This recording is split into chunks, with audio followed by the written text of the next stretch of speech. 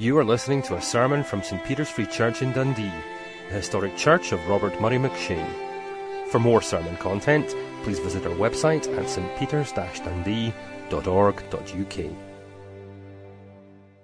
And I don't know if Louise is able to, but the first verses we're going to look at are verses 15 and 16, and then we'll work through it to the end of the chapter. Isaiah 59, which you'll find on page 746. And the background to this, again, if you're new here and we've been preaching through this, and the background to it is that God's people faced a time of great turmoil internationally and nationally and in their own lives.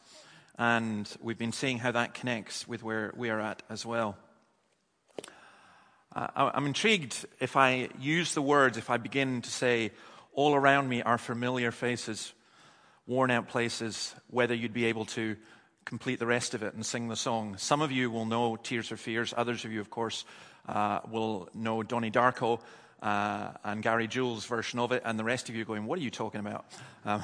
So for those of you who are saying, what are you talking about? Let me just read the first part of it, because I think it's such a beautifully evocative song, and it's a good place for us to come in and think about how the Word of God applies to where we are today.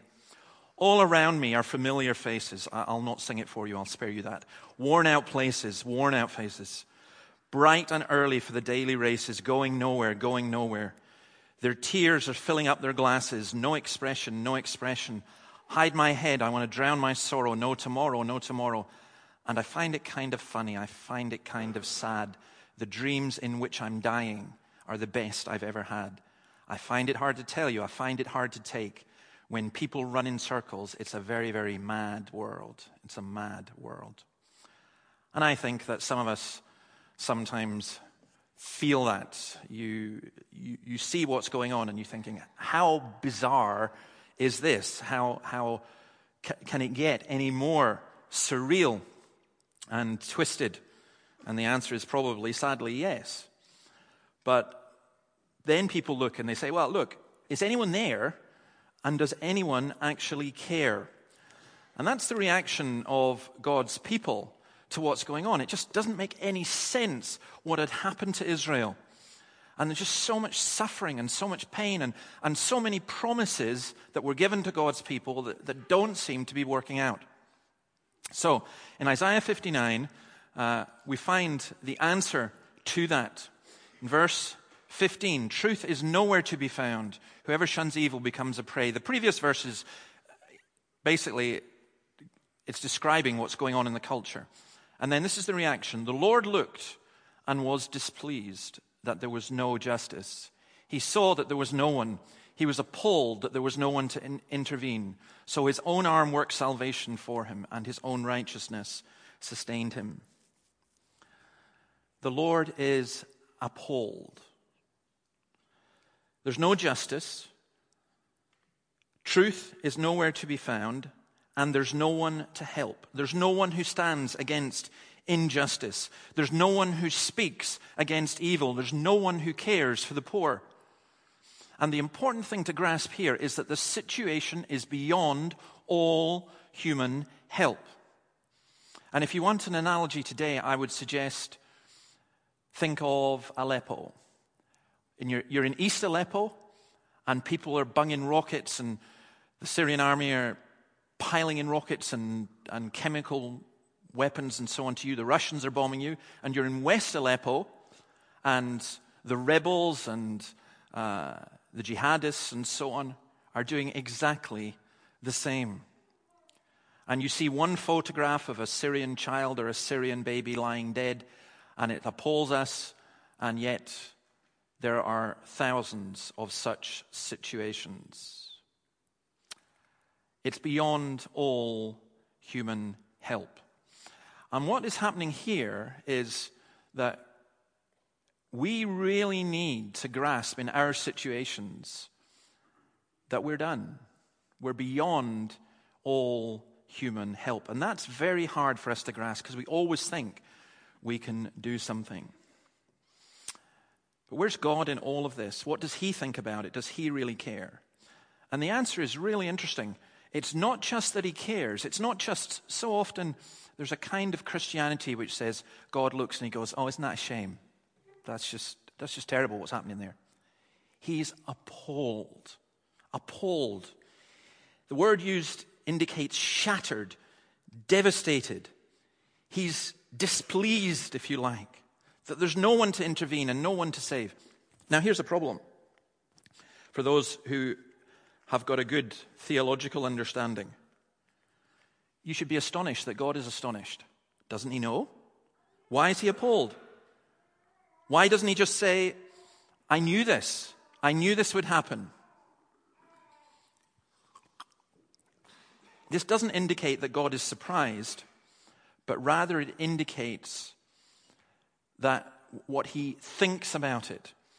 The idea of the cold, stoical God, the one who's playing a sim game with human beings, is not one that fits with the God of the Bible. Later on in Isaiah 63 verse 5, which we'll come to, I looked, says the Lord, but there was no one to help. I was appalled that no one gave support. So my own arm achieved salvation for me, and my own wrath sustained me. We went to see the film The Queen of Katwe yesterday, which, by the way, is absolutely highly recommended. An incredibly moving film. It doesn't sound great because it's about chess, but it's about chess in Uganda. So for me, I was already there because I love chess and we've got so much connections with Uganda. Uganda's coming up all the time. But the film itself, the thing that struck me about the film more than anything else was just the absolute injustice of the poverty that so many people face. Because it is about a girl who comes from one of the slums in Kampala, and it's actually a true story, and who became a chess champion, a world chess champion. And there's one scene in which her sister, her mother is saying to the sister's looking for a way out of poverty, and basically prostitution, or get yourself a rich man, a sugar daddy, or something like that. And the mother says, well, God won't approve of that. And she just looks and says, God doesn't care. And that kind of desperation and despair, God doesn't care. That is not true. This verse actually came into my mind about, I looked and there was no one who gave help, no one who gave support. So what does God do? Another example of that is in the New Testament with Jesus. In Luke 19, verse 41, as Jesus approached the city, he wept over it. He cared about Jerusalem. He wept over Jerusalem. And then, within about 3 verses, you get him going into the temple and being so angry at the religious people who were making money in his father's house that he turned out the money changers with a whip. God cares, and cares with a passion that we cannot grasp or understand or become anywhere near. The Lord is appalled, and he was appalled at what was happening to his people and in his world. Then verse 17, what did he do? He acted. His own arm worked salvation for him, verse 16 says. Verse 17, he put on righteousness as his breastplate and the helmet of salvation on his head. He put on the garments of vengeance and wrapped himself in zeal as in a cloak. His arm. Now that's a common usage in the Bible, particularly in the Old Testament, and especially in Isaiah. And the arm is his strength. It's the Lord working with all his power. Grateful to John for praying for my cracked clavicle, if that's how you pronounce it. I tell you this, having your arm in a sling and not being able to use it, it's really frustrating. You can't drive and you can't cycle in the best week for cycling in the year, and you can't write and you can't punch anyone. Not that I would want to do that, but there's so many things that you can't do. And you realize just how important your arm is. Because, you're working with it, you're doing things. Even last week, preaching in a sling, I like my hands, and it was really kind of strange moving them around within a sling. But God's arm is what God does. And what's being said here is God's arm, if you like, is not in a sling, not bound. It's the Lord working with all his power. And the answer that we have as Christians is simply this: what the Lord is and what he can do are the solutions to the world's problems. Calvin, by these words he means that we ought not to despair, although we receive no assistance from men. Yet reducing to nothing every other assistance, he pronounces the salvation of his own nation and consequently of all mankind to be owing from first to last to God's undeserved goodness and absolute power. So what Isaiah is teaching us is that God acts and God saves and God works. And he gives an account here of God dressing the clothing that he puts on. Of course, it's imagery, but it's powerful imagery. It's the clothing of a soldier because God is going out to fight the injustice, to destroy his enemies, and to defeat the spiritual blindness. Just even to list the things, he puts on righteousness as his breastplate. This is God's righteous anger against evil, not capricious anger, not, this is just really annoying me, but the anger that we feel when we see injustice, but without our sinful reactions. Isaiah 46, verse 12. Listen to me, you stubborn-hearted, you who are now far from my righteousness. I am bringing my righteousness near. It is not far away, and my salvation will not be delayed. I will grant salvation to Zion, my splendor to Israel. Now, please listen to this very carefully. There's a kind of Christianity and a kind of theology and a kind of excuse that people make for not believing, which says that if bad things happen, it means I'm not going to believe in God because it means that God is letting that happen and therefore he doesn't really care. Or he's not powerful enough to prevent it. And so they create this image of a God who, if he exists, would make sure that everyone lived in Disneyland all the time. Everything was perfect. Everything worked well. And that's not the world in which we live. But the God who created this world, which has good and evil within it, evil because we fell and turned away from him, is the God who still cares. He doesn't come in instantly and say, right, I'm going to fix everything, because in order to do that, he would have to wipe out the world and wipe out us.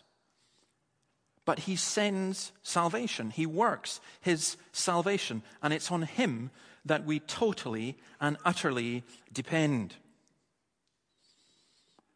You know, we prayed for Adele, and in one sense, it's a tremendously sorrowful situation when you know that your mother is dying, when you know that your wife is dying. And those of you who know Adele, you know that she's had very severe dementia. But the great comfort in the family that I see is just simply this. They know that they are utterly dependent upon the Lord. And what I find fascinating in her situation is, and I find this incredible, that in her dementia she can forget everyone, but she's never forgotten the Lord. And you sing a hymn to her, and she joins in. She gets it. And for me, the greatest comfort of all in that situation, I was talking to David about it, is the Lord will never forget his people. Never. And that's the comfort. The Lord acts. He brings the breastplate of righteousness, the helmet of salvation on his head. That is the deliverance of the people. The garments of vengeance, which is just really the just requital of his foes. He's defending his people. The cloak of zeal. It's such the opposite of God not caring. Oh, God doesn't really care. I have to get God to care for me. It's the determination by which he will bring the work to completion. God is determined to save his people.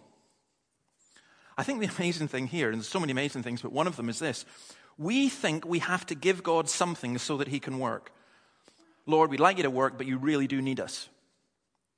We wonder what he can do without us, such is our arrogance. But he doesn't need us, but we need him.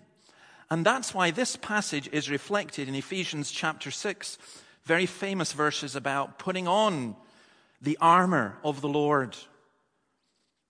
That's the model for us as we resist evil and battle for truth. Because if you are a Christian, you are in a battle. And you will be in a battle till the day that you die. But it's a battle in which you have the Lord's armor. And there's nothing can prevail against that. So let's go on to verse 18. According to what they have done, so will he repay wrath to his enemies and retribution to his foes. He will repay the islands their due. The Lord's anger, or his strict justice. We're looking and we're saying, this is unfair. In the same community, there's in Mumbai in India, there is the richest home in the world owned by an individual. And within half a mile of it, there are the poorest slums in the world. So there are people who are bathing in gold and diamonds and pearls, and people who are starving, and it's just so wrong. But God will bring justice. And the interesting thing here is that God is saying, I'll bring justice for my people. Romans 12:19, do not take revenge, my dear friends, but leave room for God's wrath. For it is written, it is mine to avenge, I will repay, says the Lord. It's an awesome thought that God is so committed to his people, he will not stand by as they are destroyed by Satan and those whom Satan uses. God so loves his people that he's the one who takes vengeance for us. And that's why Christians never take revenge. We shouldn't. Because we know that the Lord will deal with our enemies. If we seek to take revenge, what we're saying is, we don't trust you, God. We're going to do it ourselves. What we should be saying is, we don't trust ourselves, our understanding, our motives, our temper, our anger. This is entirely wrong, what's happened to us. But we trust entirely that God will deal with it. Now, I hope you can see what an immensely practical teaching that is, because you might even have a minor situation, relatively minor. Someone at work is mistreating you. Someone in your family has not been treating you too well. Some friend has let you down. Some injustice has occurred at the university. And all of us instinctively, we want to fight back. We want to make people suffer. We carry grudges. At least if you're a normal human being, you do. You may be the kind of person who just doesn't. But I'm not sure I believe you if you say that.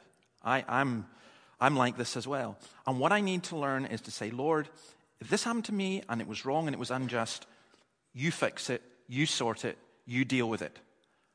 I don't have the capacity or the understanding or the time to deal with every unjust and wrong situation in my own life, never mind other people's, but you do.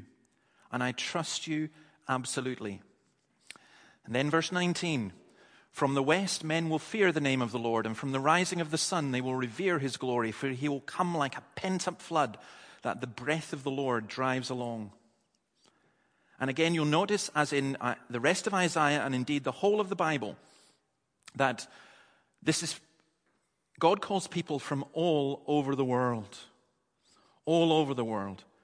When Jesus heard this, Matthew 8, he was amazed and said to those following him, truly I tell you, I've not found anyone in Israel with such great faith. I say to you that many will come from the east and the west and will take their places at the feast with Abraham, Isaac, and Jacob in the kingdom of heaven. But the subjects of the kingdom will be thrown outside into the darkness, where there'll be weeping and gnashing of teeth. Jesus is saying, I'm going to bring people from all over the world. That New York clip I mentioned of Matt Redman singing in Times Square, as well as the astonishment on some people's faces, what is going on here, the thing that struck me most was you looked at the people who were worshiping and who were singing, and you could tell that they were meaning what they sang.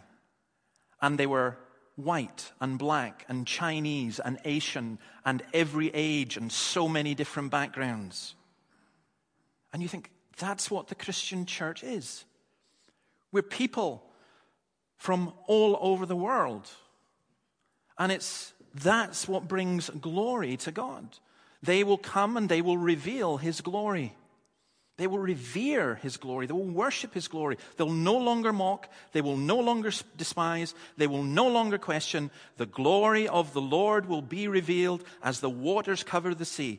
They will know his name, and when they know his name, they will bow down and worship. And today, in every single country in the world, your brothers and sisters are bowing down and worshiping Jesus. That is just a wonderful... if you were in Israel at this time, if you were in Babylon at this time and you were told that, you would go, yeah, right, that's going to happen. But it's happened. The Lord's glory is being revealed. And they are brought by the breath of the Lord, His Spirit. Now, there's a difficulty in translation here because it could mean that they're under the judgment of God. He'll come like a pent-up flood. And that's one way of translating it. But the old way, I think, is better than what the NIV has. When an adversary comes in like a stream, the Spirit of the Lord lifts a banner against him. And that's the picture of the kind of right kind of fear that we are to have when it seems as though the devil's coming in like a flood. And you're thinking, how is this possible? How can we stand? It's just more and more and more. And this river that's coming, this turbulent rushing stream, this kind of tsunami, and it seems as though it's about to destroy everything.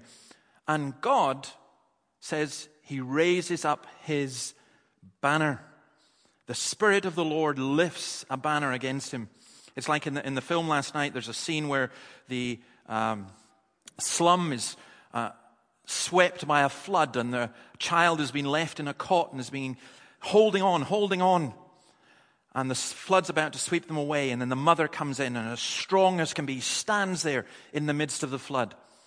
And that's the image that's been given here, that whatever your circumstances, whatever's going on in the culture, whatever is going on in your life, the Lord lifts up His banner, and it's His name that's on it, and you cling to that. The Lord is in the midst, standing there, raising His banner and asking us to stand with Him. Verse 20, the Redeemer will come to Zion, to those in Jacob who repent of their sins, declares the Lord. The Redeemer, as always in the Bible, is someone who pays the full price to buy us back, to set free His people, to those who repent. He is coming. And the fact that God is coming is significant for everybody because it's a call to all of us to repent. Mark 1, after John was put in prison, Jesus went into Galilee proclaiming the good news of God. The time has come, He said, the kingdom of God has come near. Repent and believe the good news. And here's the great Christian message that we have everywhere, for everyone, for you, for the people of Dundee or wherever you're from. It's just simply this: the time has come. The kingdom of God has come near. Repent and believe the good news. The Lord comes as Redeemer. God's people are saying, what are you doing, God? Where are you? How have you helped? And God says, I've sent my Son. I've come as Redeemer. And that leads to verse 21, which is the climax of all of this. As for me, this is my covenant with them, says the Lord. My Spirit who is on you, and my words that I put in your mouth will not depart from your mouth, or from the mouths of your children, or from the mouths of their descendants, from this time on and forever, says the Lord. God's covenant, God's promise, God's deal, if you like. There's a new one. There's a mediator, Jesus, the mediator of the new covenant. And it has two great things in it. First of all, I'm going to send you my Spirit. That's the promise fulfilled in Acts chapter 2 on the day of Pentecost. I'm not going to leave you to work things out for yourself. I'm going to send you my Spirit. I'm going to give you new life. And then I'm going to give you my words. In fact, here it's not even just that we're given the words, but we are able to speak the words of God. So we have the Word and the Spirit. And when we are in trouble and when we are asking, Lord, what's happening? And Lord, what's going on? We don't look to our own strength. We look to God and we say, Lord, what have you done? And He's saying, I sent you my Son. You have my Word. You have my Spirit. The Spirit preserves and applies that Word. He gives us teachers in the church to teach that Word. And these are great gifts, not side issues. I heard a man today, a respected kind of evangelical, saying in an interview, when asked about whether the Bible was inerrant or totally true, he says, that's not a question I like to answer. And I thought, why not? Why don't you like to answer? And he waffled for 10 minutes. And I thought, just save your breath. Just say this is the Word of God, and what it says, God says. We've been deprived as the Lord's people of this tremendous confidence because people have, even in the pulpit, have undermined the Word of God. And it's that God has given us to comfort us in the midst of all our troubles and difficulties. And that covenant, by the way, is fantastic because look what it says. Or from the mouths of your children, or from the mouths of their descendants, from this time on and forever. Stephanie's going to be baptized on her own profession of faith. But what a tremendous testimony and joy for Thanos and Maria to see that being fulfilled, God's covenant promise being fulfilled. It's a trite saying. I saw it in a tract once. God has no grandchildren. That's rubbish. Think about it. If you're God's child, what does that make your children? God's child's children. What's that? Of course God cares for our descendants. None of us would bring any children into this world if we didn't trust and believe that the Lord would ultimately take care of them. It's a fantastic promise the Lord gives to his people, or from the mouths of your children, or from the mouths of their descendants from this time forth and forever. See, that's why I have confidence. I don't have confidence because Britain or Scotland is a Christian nation. It's long gone. I don't have confidence because particular denominations are good or bad or whatever. I don't have confidence in my own ability. I don't have confidence in the circumstances around. I know that all these things can change, but this is the confidence that we need to have. Apostasy will never destroy the church because in every age God will have those who speak his word and who are sustained by his Spirit and who make sure that his people are called in. God will be glorified throughout the earth. And it's such a wonderful thing to see that promise being fulfilled. It may be that the church in Scotland will continue to decline. We pray that it doesn't. But I know that the church of Christ throughout the world will never decline. And overall, you look and you're just amazed at what the Holy Spirit is doing in China and in Africa and in South America. God's word will never return to him empty. This is my covenant. I'll send my Spirit and I'll send my word. So, when we say it's a mad world, when we see people running around in circles, when we are distressed at what's going on and we hide our head, we want to drown our sorrow, people are going nowhere, the Christian is able to say, you're right. The world is like that. But God saw, God acted, and God is revealing his glory. And we today celebrate that, and we know that.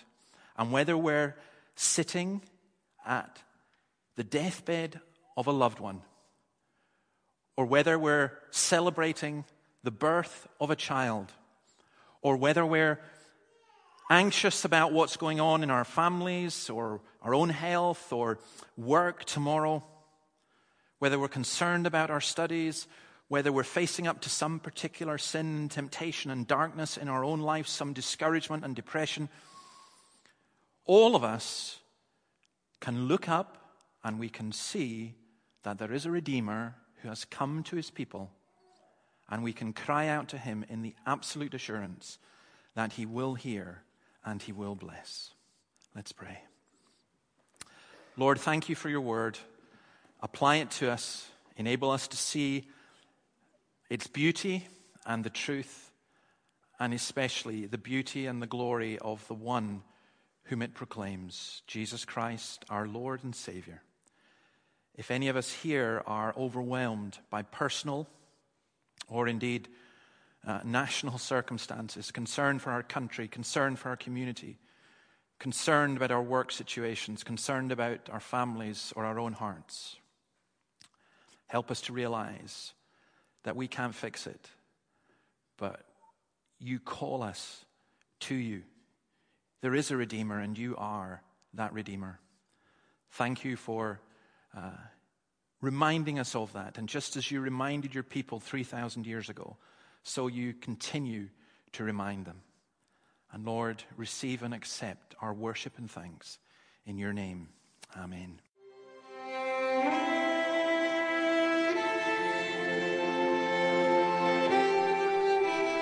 Thank you for listening to this sermon from St. Peter's Free Church in Dundee. If you found this sermon has been helpful to you, please help us to continue building up and assisting the people of God. Visit our website at stpeters-dundee.org.uk. For information and training on persuasive evangelism and how to share your faith biblically, please visit the website of Solace, the Centre for Public Christianity, at solace-cpc.org. Once again, that website address is solas-cpc.org. Thanks for listening.